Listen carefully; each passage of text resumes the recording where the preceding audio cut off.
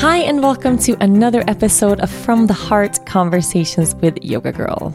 I almost couldn't get through that whole sentence without laughing, and I don't even know why. I have been. It's currently like 11 p.m. after what may just be one of the longest, most intensely exhausting and amazing days of my entire life. And I've been sitting here. Actually, I have a podcast prepared for this week because I'm currently at Path of Love in Sweden, Path of Love process or Path of Love retreat. I've spoken about it, I think, a couple of times on the podcast, but you might not have any idea what I'm talking about. I'm going to share a little bit more. But I'm assisting this retreat here. I'm down here for 9 days. The retreat is 7 days, but this is, I'm down here for 9 days. It's in Motala, this small town in Sweden. And I have this other podcast prepared for this week because I knew I was not going to have any time to sit down and record. And I really had no idea what was going to unfold for me this weekend. And just, I had to kind of be prepared. So I have another podcast prepared. And it's 11 p.m. and I sat down just now just to record the ads for this show. And then like the mic is all set up and all my equipment is set up and I'm in this quiet room and the baby's sleeping and Dennis is watching The Office. And I've been sitting in front of the mic for like 10 minutes contemplating, like, should I record a podcast last minute and have it, be real time and super genuine and from the heart instead of something, like an interview or something that's pre-recorded. And it took me 10 whole minutes to press the play button because that's how tired I am. Oh my God. I can't even, man, oh man. But I'm really glad I did because this also gives me a really good chance to process. And last week I had Cheryl Strait on the show. And I was already here at Path of Love when that podcast was released. I feel like I've been here for months. Seriously, I feel like I've been here forever.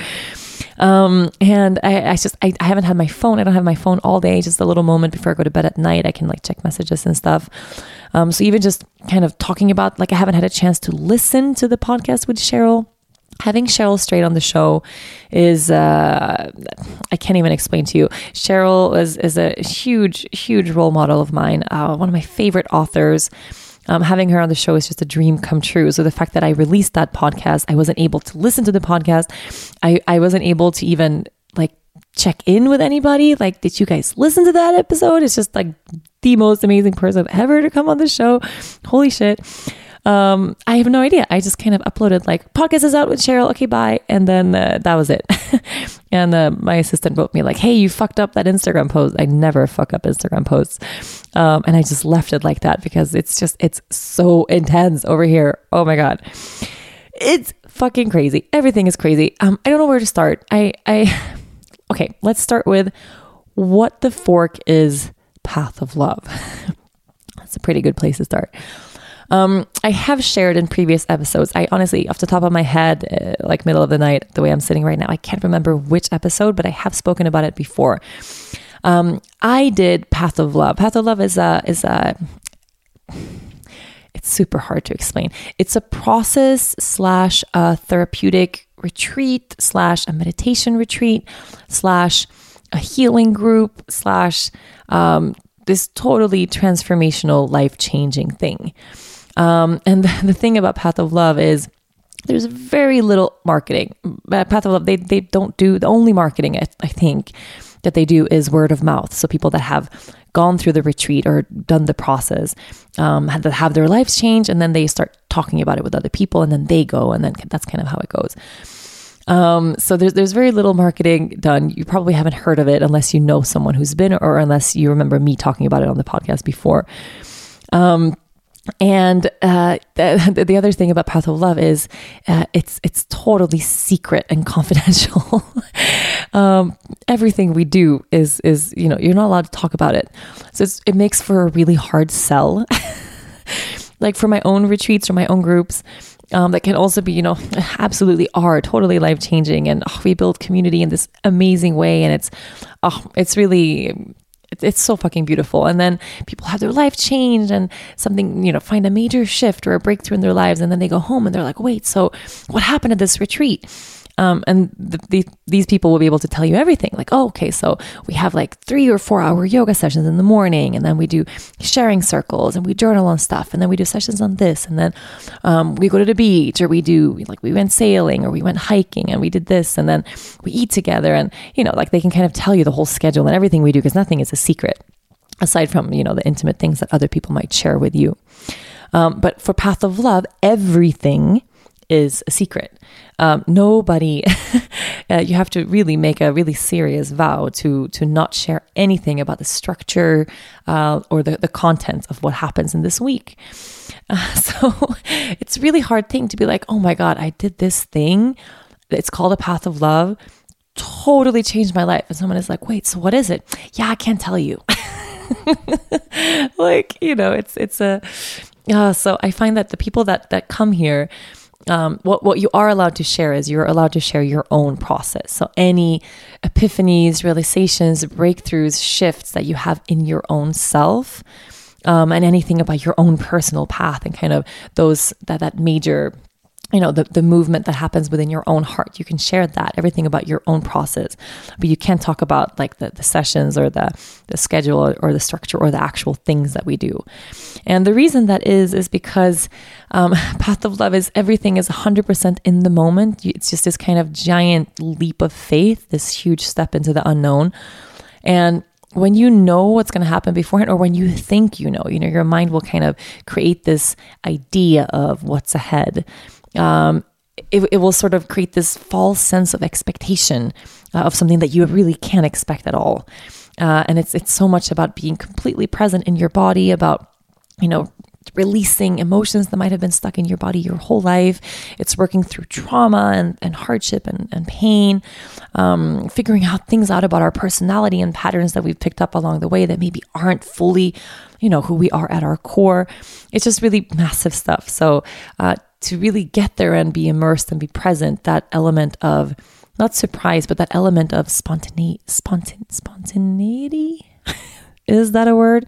Oh my God. Can someone keep track of all the words I say in podcasts that I don't know how to pronounce exactly? That would be great. Thanks. No, so yeah, that level of presence is needed. And then if you have this idea of, oh, I know they did that thing and that sounds crazy, you're going to show up with a little more hesitation and not, immerse yourself as fully or be ready for anything. And that's kind of what Path of Love is being ready for anything. Plus, some of the things we do here are fucking insane. So, in the best possible way.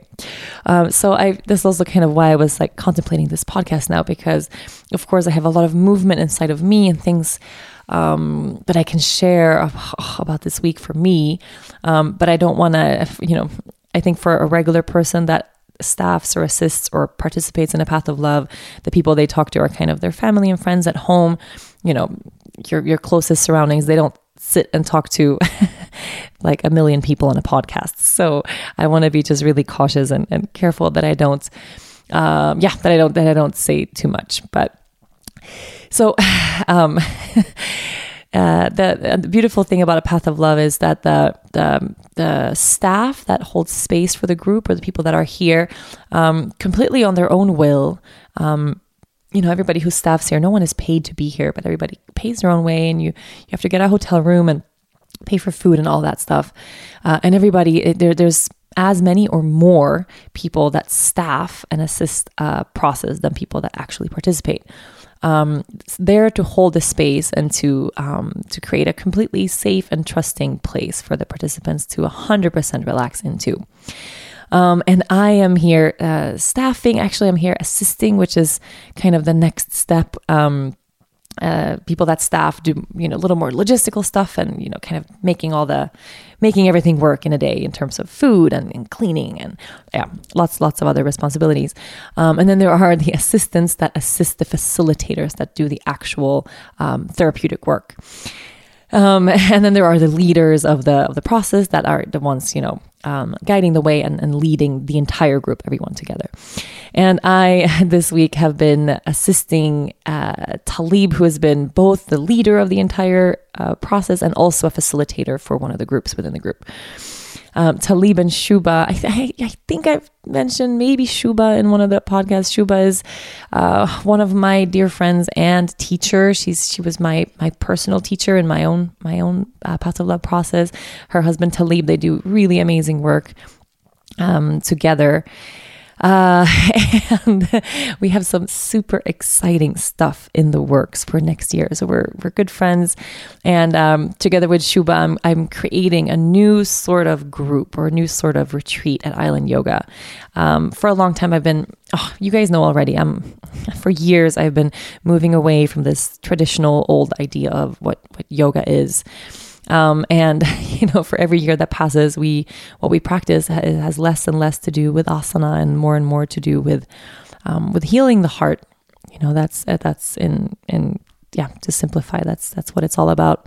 So Shuba and I are planning some healing the heart retreats next year that will be really different from kind of the regular yoga type retreats that I normally do, where it's really about diving into quite serious inner process. So anybody who might be working through trauma, who's gone through something really serious, really intense, maybe you feel stuck in your life, or moving through heartbreak or heartache, or you can, I'm not going to sit here and pitch that right now because that's not what this podcast is about. We haven't actually released the retreats yet, but on yogagirl.com, you can find them under retreats. I think we'll open them any moment now. But because we are doing all that work together, and when I was working with Shuba and our babies are born on the same day, which is super crazy. We've just been trying to find a way to work together for a really long time.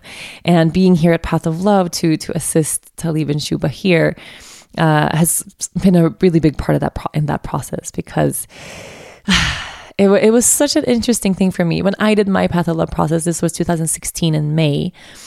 And Shuba was my facilitator. And while I was in this really deep process of healing, which of course any process of healing always involves some sort of upheaval, like you have to pull your roots out of the ground and shake things up, and it's painful as fuck.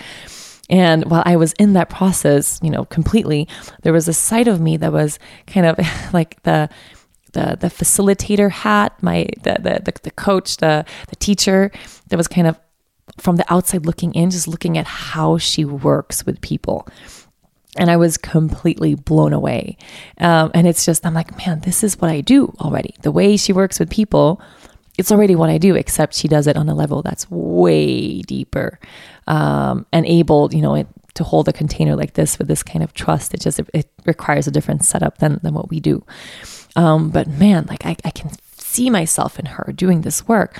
And on the very last day of my process, I walked up to her and I was like, hey, like, I'm going to do what you do.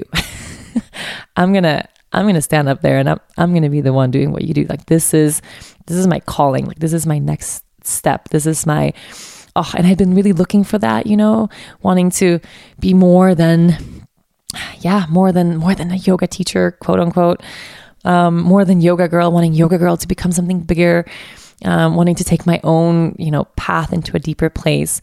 And this has, since then, that was May 2016, this has been my goal. So I'm sort of in training with Shuba and Talib for this very specific, really amazing work that I truly feel like I was born to do.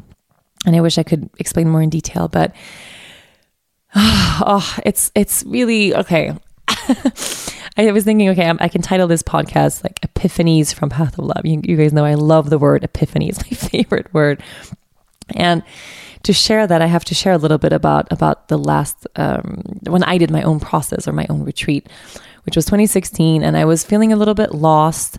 I was solid in so many ways. It wasn't like I was, moving through something major and something crazy. Because normally when we find ourselves in those, reaching for those kinds of intense things, like a big, healing type, life-changing, transformative, challenging. It's really challenging to do that type of work. Usually we don't reach for that when everything is just fine and dandy, but we reach for that in darker moments in life where we need some help or some support or resources and tools to get ourselves to a lighter place. And I wasn't in that deep, dark place at all. I was feeling really solid. Like we were doing really well. We had just started constructing Island Yoga. We had these huge plans. Everything was flowing. Everything was great between me and Dennis. I wasn't in a bad place. For me, attending Path of Love, it's something that I wanted to do for almost 10 years. I had almost a decade of trying to make it to Path of Love. It's been this place of healing, kind of like I did ayahuasca, also like a decade ago. Yeah, pretty much. And I said, after I did ayahuasca the first time, I was like, man, I'm going to do this like every 5 or 10 years for the rest of my life. Like every 5 or 10 years. More than that would be too much. Like every 5 or 10 years. And now I've been approaching that 10-year mark for a while. So I have it in the back of my head, like, the next time I'm approached, or the next time Mama Ayahuasca, arrives, or someone holds space for that or offers that in my life, I'm going to go for it, because, it's the 10-year mark is coming, and I feel ready for it. And with Path of Love, it's been this sort of similar thing where, I know it's something I really want to do. I know it's something I've just had this really strong feeling in my whole body that it's going to be something major, something truly life-changing for me. And what I've always said is, I don't want to have any babies. I don't want to become a mother until I am as whole as I can possibly be before taking that step. And I knew that doing the Path of Love process was a part of of me becoming whole in that sense. So, and every year I kept pushing it for whatever reason, like, we're too busy, or we have too many retreats, or too many things going on, or it's too expensive, or I had a different excuse every year. And twice I even booked it, but then didn't pay, and then ended up not going. And all of a sudden, like, everything was just fine. And I was just, what? I get the newsletter. So I saw the newsletter come in. I was like, okay, I'm just gonna book it. Like, fuck it. And I told Dennis, I'm like, hey, I'm going to go do this. Like, it's a week, and you're completely silent. You can't have your phone. You're not communicating with the outside world. And which for me is a big deal, to just cut myself off from this very intense, thing. We all have that going on. And it was so completely life-changing for me. And one of the biggest epiphanies that I walked away with was, I was able to heal a wound that I've been carrying for a really long time related to my mother. Or I don't know, the idea of like, I've healed that. It's so subjective, and it's so like this abstract thing to say. I think healing is a process, and it's Cheryl said it on the last week's podcast. Healing is not an end destination, right? It's the journey, and it's something that we walk with our entire lives. And we all want to arrive to that place of like checking it off the list, kind of, done with that. I've healed now. And of course, that's not the case, but it's this big wound that I have with my mom in terms of abandonment, and struggling a lot my entire life with feeling completely scared for her safety, always wondering if my mom is going to, she's been depressed and suicidal off and on for my whole life, feeling really responsible for her life and feeling constantly worried, wondering, is she okay or is she not? And that's been a really heavy burden to carry. And it's affected me in way, way more ways than I could ever explain. And also in ways I wasn't aware of at all. Kind of how I show up for myself in different ways, or don't show up for myself in different ways. And I was able to, I had such amazing realizations that was just, really shook the earth I stood on. And with that, the healing of that, or entering that deep healing process of that big wound with my mom, came this very, very subtle, like knowing of, I can become a mom now. Because my fear was always, I don't want to have a daughter or have a child and have all this unsolved stuff. It's like in our I guess in our family, I think in every family, but in my own lineage, every generation, comes along with this heavy, heavy backpack of pain, and this heavy backpack of mental health problems and alcoholism and, depression. It's a huge thing in my family from, generations and generations back, and also abuse and neglect and just really heavy, heavy stuff. And then every generation kind of shows up and they come with that backpack of heavy stuff. And how the fuck do you raise a child in a whole way if you're not whole yourself? It's not possible. That's just what it is.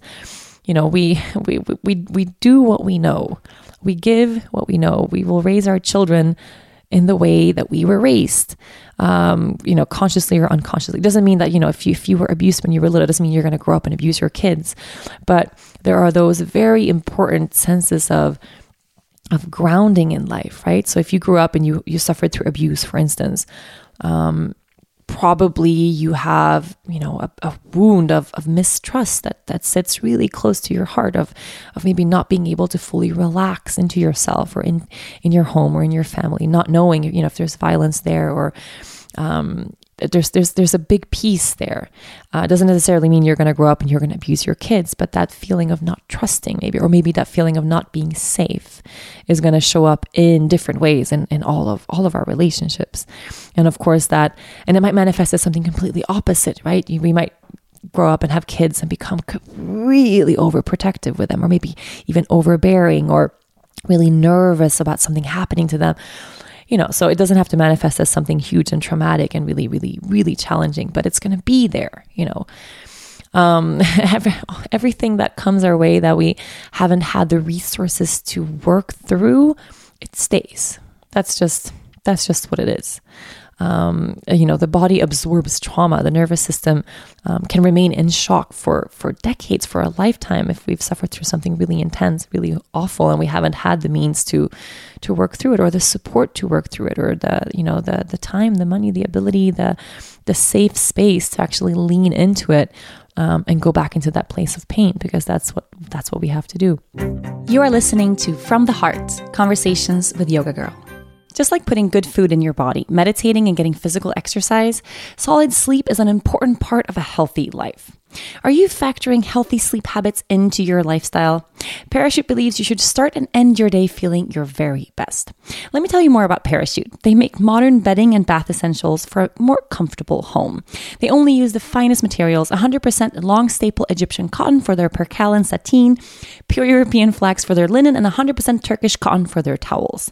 With smart, simple, and unique designs, Parachute will make any room feel crisp and clean. Designed in Venice Beach and responsibly manufactured by expert craftspeople around the globe, Parachute products surpass the highest criteria for testing of harmful chemicals and synthetics. But not only that, somehow Parachute's products only get softer and softer every time they are washed. I sleep even better knowing that my purchase is helping a variety of incredible causes. Returned items are donated to Habitat for Humanity, and Parachute is committed to helping animals too. Ringo can usually be found on my bed, but for every dog bed purchased, they donate a percentage of sales to a foster-based shelter located in Los Angeles. I dream of a world where everyone gets enough food in their bellies and has a safe, cozy place to sleep at night. Create that place for yourself with Parachute. Visit parachutehome.com/yogagirl for free shipping and returns on Parachute's very comfortable bedding and bath linens. That's parachutehome.com/yogagirl for free shipping and returns on Parachute's bedding and bath linens. They offer a 60-day trial, so if you don't love it, just send it back. So for me, when I started, healing that stuff, and I started feeling really, all of a sudden, really safe in my own body, and really started feeling like my own person, like my purpose in life. What if it's not to rescue my mom? Which, of course, on the level of my mind and my intelligence, and of course, I know that that's not my life's purpose, but I've had it so ingrained. It's been this part of it's been this backbone, kind of, that no matter where I am, no matter what I'm doing, no matter what's happening in my life, I have this big, big, big part of my energy always directed at my mom, wondering, is she okay? Bending over backwards to make sure she's okay. And sometimes, separating completely because I'm so fucking exhausted of her not being okay. It's this dance that I do. And once those pieces fell into place for the first time in my whole life, and I've done so much work with this, but that path of love was really the moment everything clicked into place. It came along. It was almost this little bonus that happened along with that healing was, I can be a mother now. And Dennis and I, we were not trying for a baby. We were not, what I thought in the sense, ready for a baby. But I came home and I, poured my heart out and told him everything that had moved inside of me. And, it was this huge, huge, huge day that we had together where it was just, it was like we were meeting each other for the first time again. And I was like, you know what? Like, I think now, I think probably I could be a mom. And what I thought was, in a couple years we'll do that. It's not like, I realized, I could do it. It was that feeling. And then of course we had this big, very romantic reuniting again after not having seen each other for a couple of weeks. And that was the day I got pregnant. So life works in mysterious ways and sometimes in blatantly obvious ways. So literally that was Lea Luna's conception. It was just totally so fucking beautiful. And the first person I told about the pregnancy after Dennis, the first person before anybody else, was Shuba. Because she was such an intricate, important piece, this huge teacher, and this huge kind of, she held the space for me to arrive at that place, right? So I will always remember her as a part of me becoming a mother. She's a really big part of that story. And I told her, and she was jumping up and down with joy, and oh my God, and that's crazy, and holy shit, oh my God. It was this really huge moment. And then I think 2 weeks later, like really, really shortly after that, she calls me and she was like, guess what? And I was like, what? I'm pregnant. So she was pregnant too. And we had the same fucking due date. During the first weeks or the first months of pregnancy, her due date was adjusted after that, and mine a little bit too. So it didn't end up being the same due date in the end, but our first trimester, our first kind of weeks of pregnancy, we had the same due date. Can you believe that? I mean, it was just totally wild and totally crazy. And in the end, she ended up being, I can't remember if I was due 5 days before her or she was due 5 days after me. I can't remember. But I was so late, I was 2 weeks late, or 42 weeks pregnant. And the babies ended up being born on the same day, 4 hours apart. Which is just such a beautiful thing. And, after I did Path of Love, I was so, I'm going to staff now immediately in September. And then I'm going to do this thing in Brazil in January. And I had all these plans like, okay, I'm on the path now. I'm going to become this type of healer. I'm going to become this type of therapist. I'm going to do this work. I'm going to weave it into my own work at the studio. And I'm going to combine yoga and meditation with this, my way, to create this totally new channel, this new vessel for healing in a major way. But to get there, I have so much to learn. And I was so excited about that. And I started signing up for all these courses and all these, other retreats. And after you've done the Path of Love process, you can staff it immediately. So I booked all these things, and then another course, a 1-year course on how to work with people specifically. And then of course, I got pregnant. So none of that really worked out the way I immediately wanted it. Of course it didn't. So I couldn't go and staff, and I couldn't attend the next Path of Love, and I couldn't, the 1-year course I wanted to do, we had Airbnbs, we had everything booked and paid, and ended up losing some money because I had to cancel. I was crazy thinking I was going to do that with a newborn baby. I had no idea. I think of myself now like pregnant Rachel, what I thought it would be like to care for an infant. It was a little bit different than what I had expected. But I thought, I would kind of hold the baby in one arm and then become a therapist at the same time while nursing. But so that didn't happen. And now, all of a sudden, it's been 2 years and a couple of months since I did Path of Love. And now here I am in fucking Motala, Sweden, of all places, just about to finish my second Path of Love, assisting. So not just, staffing, but actually assisting, which is even a deeper step than that. Assisting Shuba and Talib. And they have little Jai here, their son, who is of course the exact same age as Lea Luna, born 4 hours apart.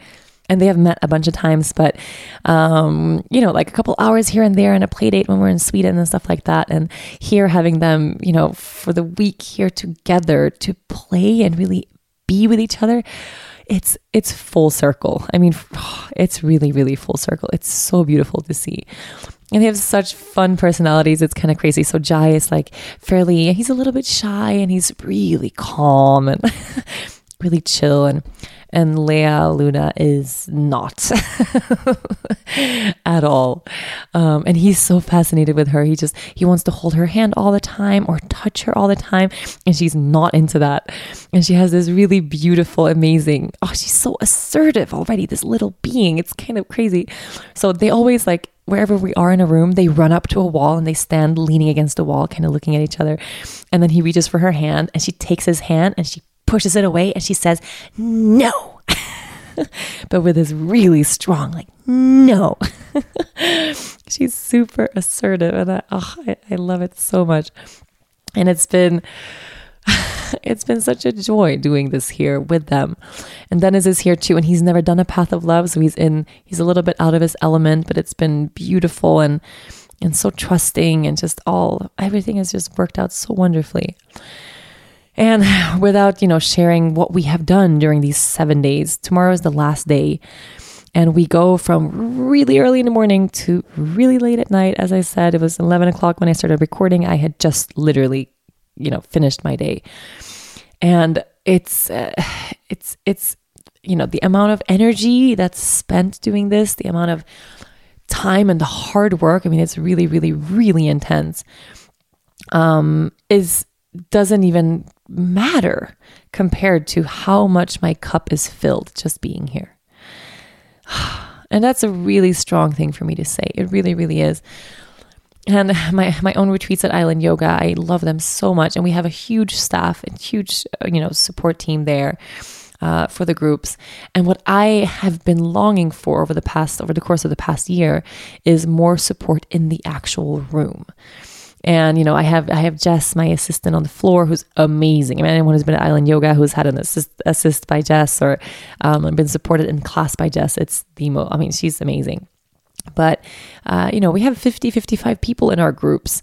And it's me and one assistant, sometimes two. And here, there's 30 people attending, and there's like 35 or 40 assistants here. So one of the really big epiphanies for me, one of the first ones, was I need to ask for more help. And it used to be so hard for me to say that. I don't know why. It used to be really hard for me to ask for help. I used to always feel like I have to do everything on my own, and asking for help is like a weakness. And, it was always hard for me. And now I feel so much joy saying those words. I need to ask for more support. I need more help. Of course I need more help. What am I doing? Leading all these groups and trainings, and I'm basically on my own. Yeah, I am on my own. I mean, for sure. In our trainings, one of the 3 weeks, we have Laura Hyman, who you guys all know, which is beautiful. But as the leader of the group and the person holding the space, it's pretty lonely, and there's a lot of responsibility. And it doesn't weigh heavy on me because it's more the feeling leading up to the group that I can feel kind of a little bit nervous. And because it's not just, okay, let's show everybody a really great time. No, people, they changed their whole lives to make space to come to Aruba and do this group with me. It's not just this light kind of little yoga vacation we do and we hang out on the beach and then we go home. Like, no, it's deep and intense work, and people come because they're moving through stuff. I mean, yeah, because you're looking for something. So the pressure that I sometimes feel, and maybe I put it there myself, and maybe it's not really like that, but it's like, this week I have 1 week to change the lives of 55 people. Like, here we go. It's not an easy task, and it's not a little bit of responsibility. You are listening to From the Heart, Conversations with Yoga Girl.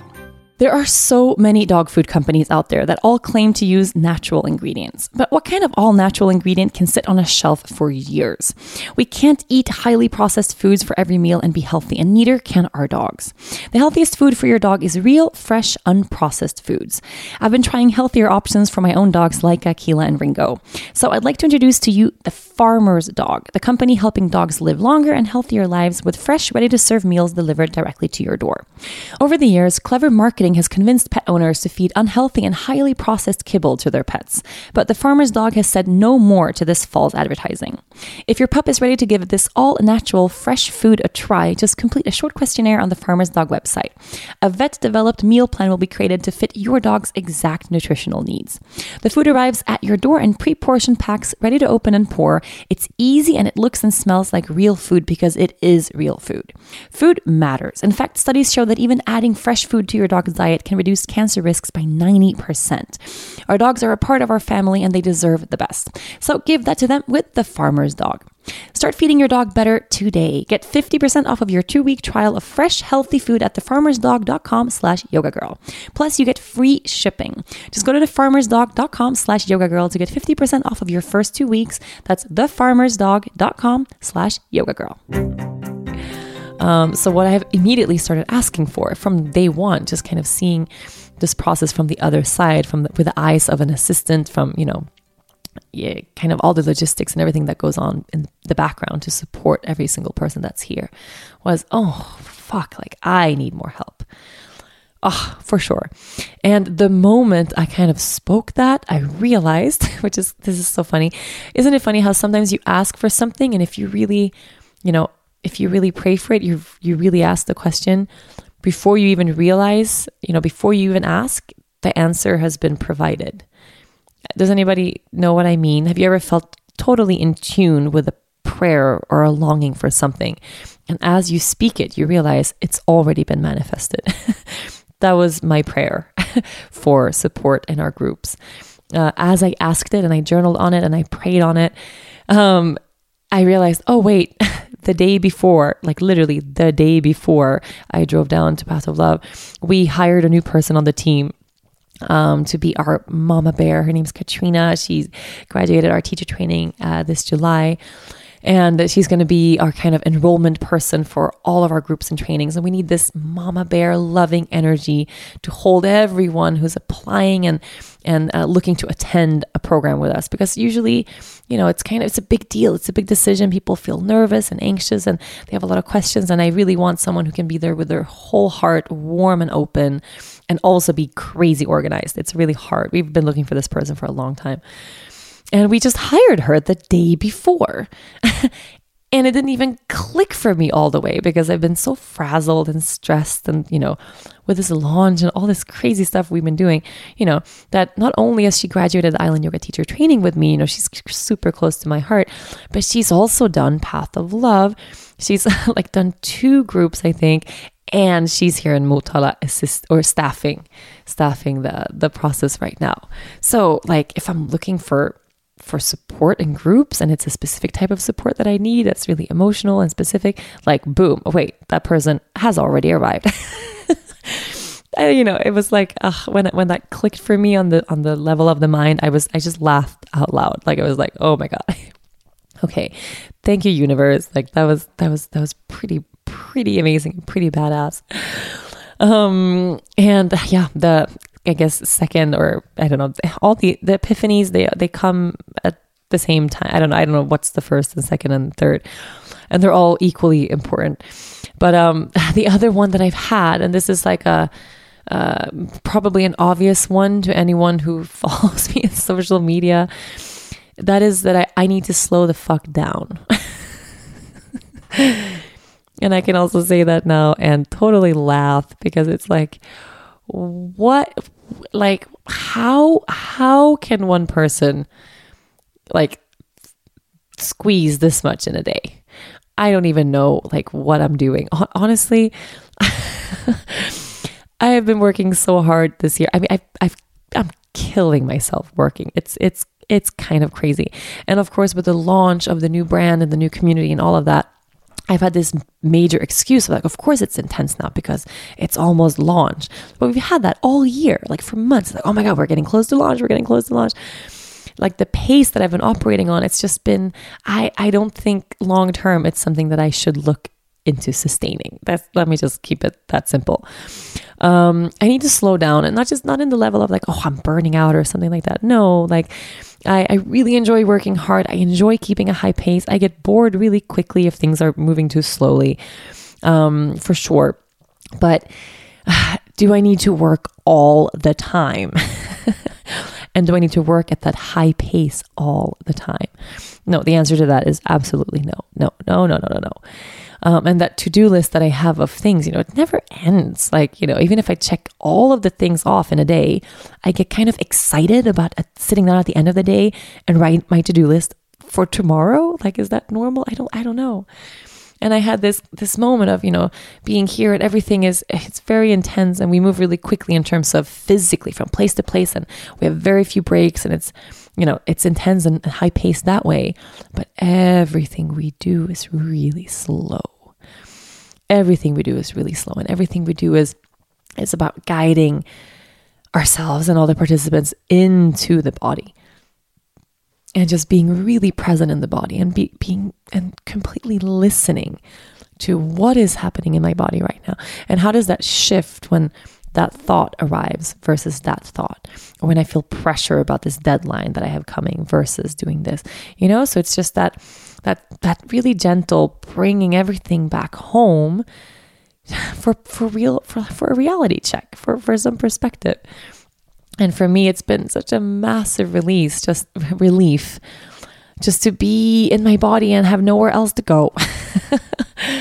I mean, really, just to have nowhere else to go. Even like posting for the podcast, I was like, oh my God, I got to pull out my phone now and do stuff. I don't want to do stuff because I have to do stuff. And yeah, on podcast day, I fucking share that the podcast is out. Like, that's not, rocket science. It's pretty simple and easy. But like, just because I kind of had to do it because it's podcast day, I got to share that the podcast is out. I was like, I don't want to feel pressure to do anything. And in my life, like, of course I have pressure to do stuff all the time. And I want to take some of that pressure off. That's been a big realization for me this week, and have my life move at a more normal pace. And the reason why also in my home life, like at home, when I'm at home in the house, the only times that I have when I'm not working is when I'm with the baby playing. So she's just she balances everything in my life. And I don't want to have a computer or a phone or I don't want to be working when I'm with her. So I have these moments throughout the day, long moments of just long stretches of play and long stretches of presence, or, logistical things and being around the house or cooking or putting her to bed and all that stuff. So that's beautiful. And I'm so grateful for that. But what that means is, I still do as much, it's not like, I have a whole day I'm with the baby, so I'll cut down on what I'm doing today.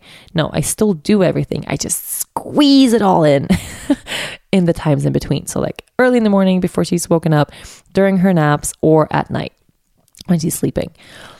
Which just means that I'm on all a day, right? And those moments should be moments of break for me. There should be moments where I sit down in peace and just eat the meal that I prepared, or, like the moments of just peace and relaxing and resting. And I'm not giving myself space for that. I'm absolutely not. So that's a big epiphany for me. And also kind of realizing that, even this week, I haven't felt stressed about anything work-wise. Like, I've stepped away from everything. Every night I'm kind of checking in with the team and I'm giving final approvals for things. And, I think what I'm doing while at Path of Love, spending like 16 hours a day with participants doing crazy stuff, I probably have had a normal work week. I don't know. I think I have gotten as many things done as a pretty standard, maybe like 30-hour work week. I don't know. And it's just, I feel really grateful to have I have a superstar ability. We call it like the superhero ability, super quality, to multitask and be efficient and get shit done.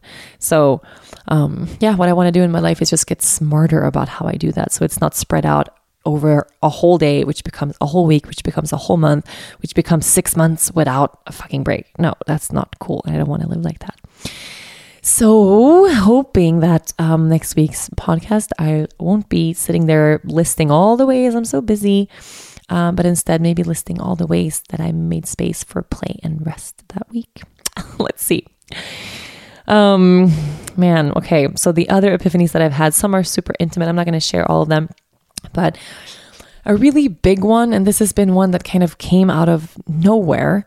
If you're like me and you're kind of on this personal development track, or the inner healing path, or however you want to call it, if you're a searcher, I guess, you probably know what your major things are, like what are your big pieces of lack in life, or your moments you've had to overcome, or traumas, or death and divorce and things that have come your way that might have shaped you, and some things linger, or maybe they even hold you back. So I know my stuff, and especially the big picture stuff, and it shows up again and again, and I've been working with that a lot. And something that's been so interesting for me is this week I have been so, in my own sense, in my own body, in my heart, I guess, been super present with my dad. And my dad and I we're close, but not in an intimate way. I don't know how to explain it. We talk fairly often. We're always, we don't fight. We have dinners and we hang out when we see each other, and it's all fine. But my dad is not an emotional guy. I'm not going to go into super detail, but he's just not an emotional guy. So whenever things come our way, whether it's super joy or super pain, he's a little bit or very distant and at times really shut off from deep emotions. And I am completely the opposite of that, right? I feel everything and all the time, and I want to talk about feelings, and if something's in the way, I want to move through it, and things that have kind of been present in my childhood with him, and moments where I felt unsupported, or that he's been really distant, and also physically, he lived in a different country separate from me for the majority of my childhood. So yeah, we have this big separation between us. But all the work that I do, all the stuff and Path of Loves and the other groups and things that I've done, the emotional work has been really centered around my mom. And that's kind of where the big stuff, it sits there. So I've done a lot of work there, and I've kind of resigned to the fact, I guess, that just, my dad, he's pretty distant, and we're not super close in every way. And also he has little kids now, which is something that I hated for a really long time. So Lea Luna has an aunt that's 6 weeks older than her, and an uncle that's 2 years older than her, which of course is it is what it is. But so he's not present as a grandpa, the way my mom, of course we've had our struggles, and we still have our struggles, but if there's one, super amazing piece of our relationship, is that she's the best fucking grandma in the world. She's one of Looney's favorite people. They FaceTime pretty much every day. She's super present in my life and super present in the baby's life. And with my dad, I don't have that. He's a dad to little kids. So he's I don't know. He never stepped into the grandpa role, which of course is a super sad thing for me. And and I've known that that's been kind of a wound for me, and it's been hard. And I'm sure you can imagine, I'll send my dad a gorgeous or super funny video of the baby, and instead of sitting with that and holding that and sending some love back or commenting on how she's grown, or he just sends a video or a photo back of his kids, which is fine. It's not like I don't have any, they're my half siblings, and I love them and all of that. But sometimes it would be nice if he could just be grandpa, even for 5 minutes. It would be nice if he, came and spent time with the baby alone. But that's never happened, and it probably won't happen. And this work that we're doing, it's not about changing other people or changing major dynamics in relationships. It's about, what does this trigger in me, right? What does this trigger in me? And if it triggers sadness or anger or frustration, how can I allow myself to sit with that and to feel that, and to realize that, if I feel anger there, or, I get pissy with him or whatever, probably because I'm underneath all of that, I'm just sad, and I miss him, and I want Lea Luna to have a grandpa the way I had my grandpa all my life, and the way my grandpa was so important to me. And I feel like right now, she doesn't have that at all with him. And it hurts me, right? It saddens me. So underneath all of that, of the pain or the frustration or the anger or whatever, there's this big, big, big space of just love. And whenever I can tap into that, then I don't get upset. It's just like, I can just sit with it, kind of the isness of the moment. Like, it just is what it is. He is, isn't the most emotional guy. And probably it's really hard for him to have all these kids and new, really young kids and really old kids and to be a grandpa. And, it's probably really hard for him. And this is the best he can do. And that's okay.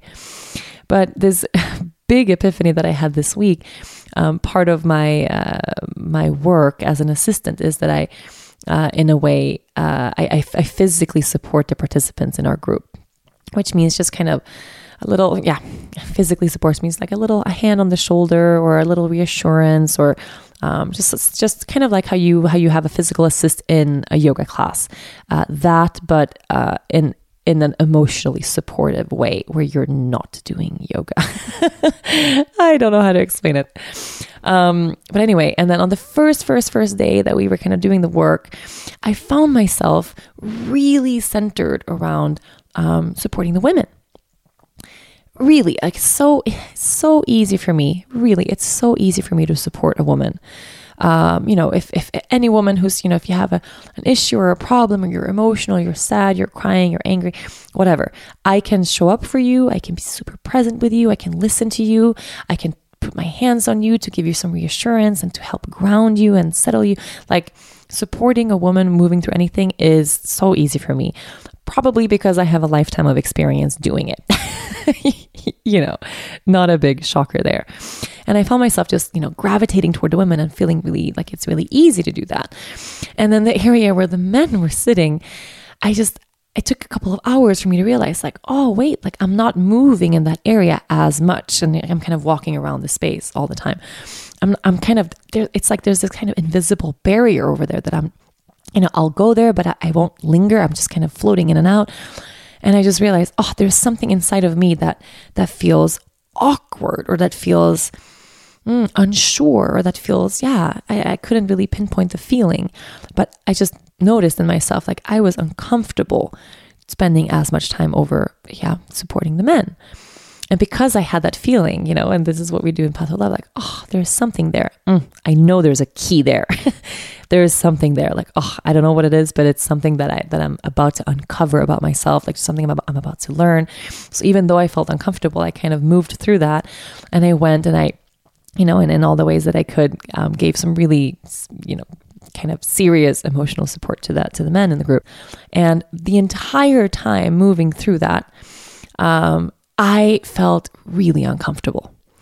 Not in a sense of like, something was wrong or off, just that, and it took a while for me to settle, and I kind of made myself stay there and made myself be really present. And then it just hit me like, of course I know how to do this for a woman, because I had that practice with my mom, and kind of, having a mom that was really emotional my whole life and still is. So I know what that's like. And then having a dad who's the opposite of that, right? I've never held space for my dad to feel. I don't know what that's like. I don't know what it's like to support a man moving through something heavy and difficult. I have no practice doing that. And even like the participants that we have to come to our groups, they're majority women. It's not like if we have a man, I ignore him. No. It's just I've never realized this in myself, that I gravitate towards supporting women more than supporting men.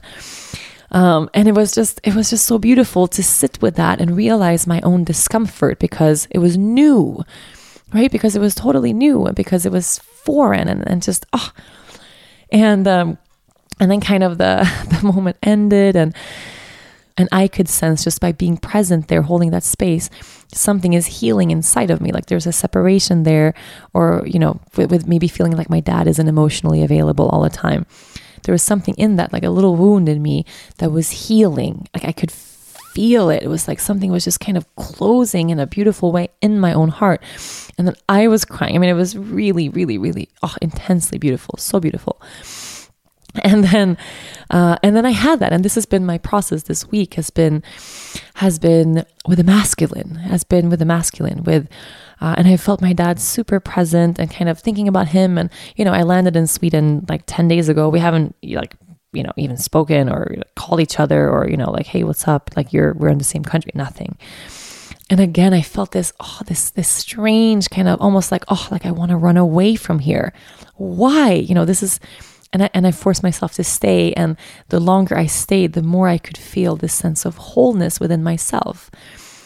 It was very, very surreal. It's hard for me to explain in detail, especially when I can't explain kind of what we do in detail and things like that. It was so fucking beautiful. And then, as the days progressed, and this is so funny, I started having these realizations and a lot of other things that have come up about my dad and some heavy things. And I've been working through that a lot. And it wasn't until I don't know, maybe day 2 or something. And it really clicked with me, this thing with my dad and my mom, and how beautiful. I mean, really, when I think of my own upbringing, I got to have, on my left side, this mom that had this big emotional need, and I was put in a place where I had to be there for her. And it's not a bad thing. It showed up and manifested itself as complicated things for me in the future when I got older. But what a blessing, right? I mean, I don't think that any of that was a coincidence or, wish that hadn't happened and that was what that was. And it gave me all the tools to do the work that I do today. And I am really fucking great at holding space for emotional healing. I mean, really, especially when it comes to women. There's all the things I learned from a lifetime of being my mother's daughter. Thank fucking God. And I have that in my left hand. And then my right hand, I have this, the opposite with my dad. And I got to experience all of that. What is it to have this almost too muchness on one side and then too little, right? Not enough at all on the other side. The duality of that, of this emotional, this emotional distance and then this emotional too muchness with me in the middle, balancing these two complete opposite things. It made me into who I am. Right? It made me into who I am. And of course, if I can step back and kind of, I wish I had a mom who didn't try to kill herself several times and who wasn't depressed. Yeah, of course, that would have been great. And I wish I had a really emotionally available dad who's really close to me and who's showing up in my life as a great grandpa and, who didn't separate from me and who didn't live in another country and who was really there and held space for my feelings and, told me that he loved me all the time. Yeah, that would have been great. It's not what it is. Neither of these things. That just wasn't what it was. And it wasn't supposed to be that way. I would not be able to live this life and to do the work that I do and to be where I am if it wasn't exactly the way it was. And I've had, of course, that realization many times with different specific things. But for the first time in my life, I got to sense this complete wholeness of the feminine and the masculine, the mother, the father, and me in the middle, and everything that I always thought I lacked and everything I always, felt was too much and not great and shitty and all of that. I just got to sit with that today, working with this group and feeling how I move with women and with men. And it's been so beautiful. And then I think day 2 or 3, I had that big moment of, whoa, and so much inside of me is healing now. And I was really thinking about my dad. And then I was thinking about our lineage and generations behind him and my grandfather and great grandfather and kind of how, there is this, neither of the men in my family have been, super emotionally available.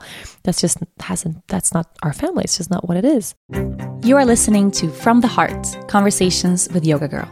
I'd like to share with you one of my best tips for having the best day ever. It's not really much of a secret to have the best day ever. You have to have the best night's sleep ever. Like you, I have a really busy life. I'm a mom, a yoga teacher, a businesswoman, and I need every minute of good sleep that I can possibly get. And I know just how hard that can be. In fact, did you know that 1/3 of Americans are not getting a good night's sleep? This is especially detrimental to those who live active lifestyles. Molecule, the mattress company, is here to change that. Molecule does not provide you with your average mattress. Their mattresses are air engineered from the ground up to create the coolest sleep around. With maximum airflow, up to 3 times the airflow of the nearest competitors, Molecule helps you stay cool to maximize your deepest, most restorative sleep cycles. Bring the best to your life, not only during your active days, but during the deep sleep of your nights as well. Built for active lifestyles, Molecule mattresses were designed with the support of renowned neurologists and sleep doctors, and they are the favorite of professional athletes across the country.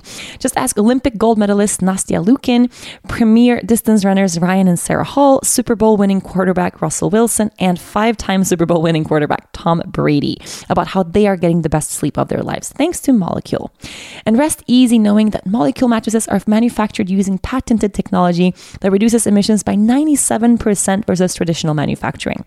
Their foam is CertiPure US certified and manufactured in the USA. Try Molecule mattresses risk-free for 100 nights. If you're not getting the coolest sleep of your life, they will take it back, no questions asked. And now you can get $250 off of any Molecule mattress. Go to onmolecule.com/yogagirl to begin getting the best sleep of your life. That's onmolecule.com/yogagirl. Molecule, optimal sleep for optimal performance.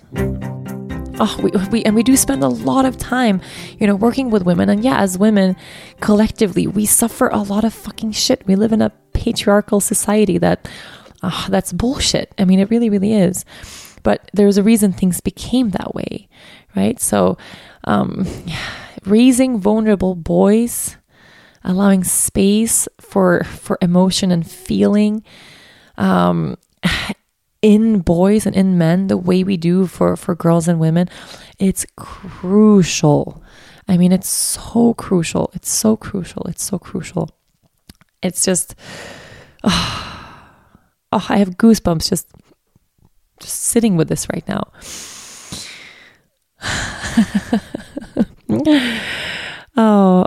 And then, and this is kind of how it all culminated. And of course, my role has been very silent this week, so I haven't been talking to participants either, but I had all this, so it's kind of like they have their process and then I have my process. And then yesterday, so I guess day 5, 6, I don't know where we are.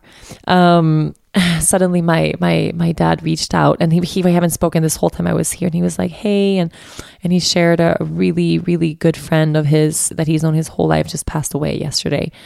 And he just shared that. And then I was able to, we were just texting, and I was just sitting, I said, are you okay? How are you feeling? He's like, well, it's life. So yeah, but like, this is really heavy. It's okay to feel sad. Yeah, it is what it is.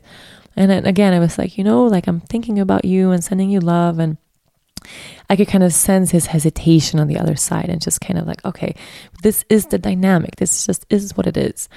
It's not easy to sit with pain, man, especially if you haven't practiced it.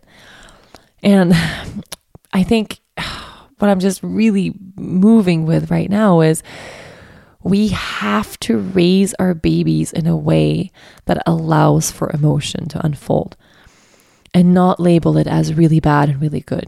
Like when you're happy, everything is super great. So aim for happy all the time. When you're sad, stop it. Don't cry. Don't make a scene at the grocery store. Don't be angry.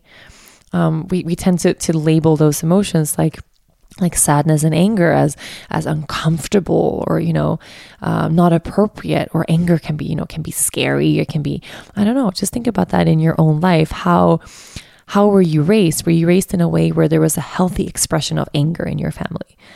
And that's something that, that shit doesn't just show up one day and we know how to deal with anger. We have to practice that. We have to have parents that allow for some healthy expression of anger and frustration without putting a lid on it, without saying like, don't yell, lower your voice, or validating that anger. Like if we get angry, yeah, it's okay. Be angry. Like if you feel angry right now, okay, how can you honor that? Can you feel that? Can you acknowledge that?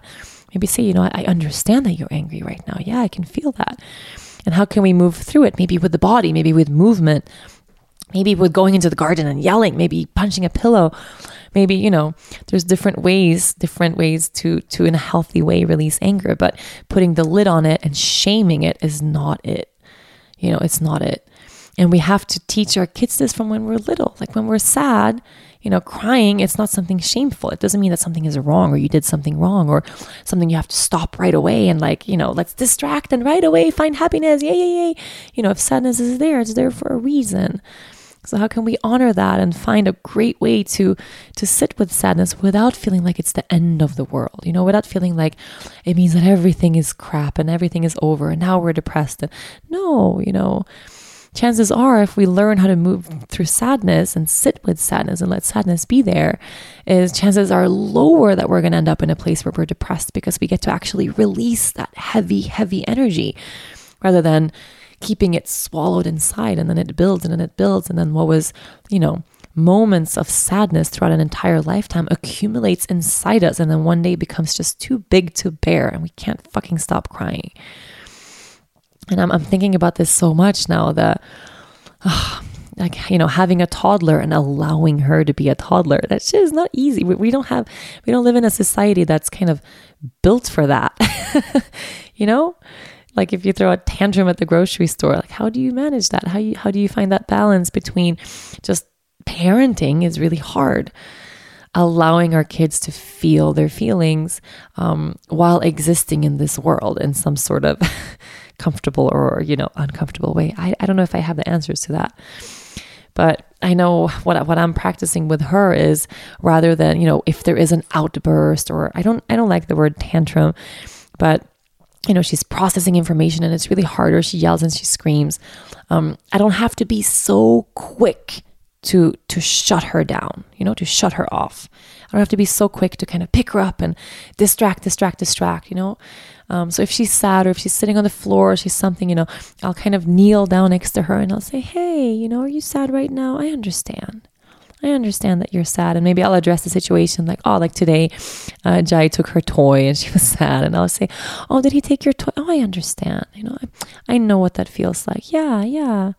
You said it's okay. Do you want to sit here for a while? We can be sad a little bit together. And then maybe we'll sit and, and of course she's only a year and a half. I don't know if she understands half of the things that I say, but I'll kind of let that moment be there. I'll just give it a little bit of space. And more often than not, it's like 10 or 20 seconds and then sadness is gone and it's been replaced with like intense joy or something, or shrieking or something else totally crazy.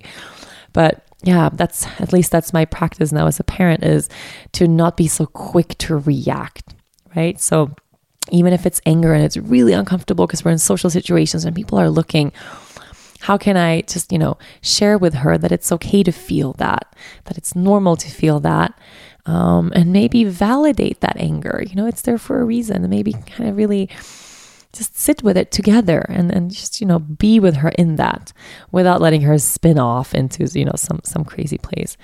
And yes, I am a new mom. I've she's a year and a half. I've only done this once so far. So yeah, you don't have to, I'm not sitting here thinking I'm holier than thou and the perfect parent. Like, no, parenting is fucking hard. But I just wanted to share that that's what I'm practicing right now, and I will continue sharing with you guys how that flows. But more now than ever, I just sense the urgency of all of us as kids and adults, as parents, feeling our fucking feelings. And if we're parents, teaching our kids how to feel their feelings too. Or not even teaching it. Kids know how to feel their feelings. It's more about not holding it back. It's more about not putting the lid on it.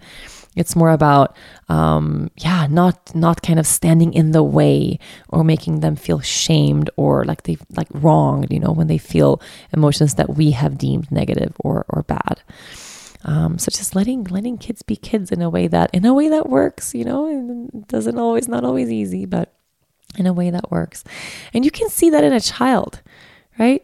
How when something like crazy happens and they get angry, how fast it passes. That's because kids act their shit out. They don't swallow their stuff. They act it out. That's all they know. That's all we know until society and parents and whatnot tell us otherwise. It's all we know. So then it's kind of also what Path of Love is all about. Is feeling our feelings. And I feel just right now, I have literally my list of epiphanies, it's very, very long. But I've already spoken to you guys for over an hour and it's midnight and I gotta go to bed because I'm up at 6 a.m. But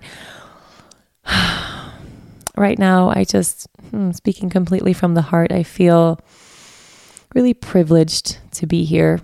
I feel really, really blessed to be here, honored, grateful. I feel like I'm in a moment in my life right now where I've had just the right teachers appear. I've had the right path appear. And, I think we have the right path, whatever it is. It's always there, but sometimes we need it just illuminated. We need someone to show the way, or we need a little light bulb to just go off and be like, there it is. And I feel like I've had that click. Like I know the direction I want to go. And with Yoga Girl and with the launch of the new platform and everything that's moving there. And it's giving me more space to explore a deeper space in my heart. Another epiphany, I hope you won't get upset, is I don't know if I want to do social media anymore.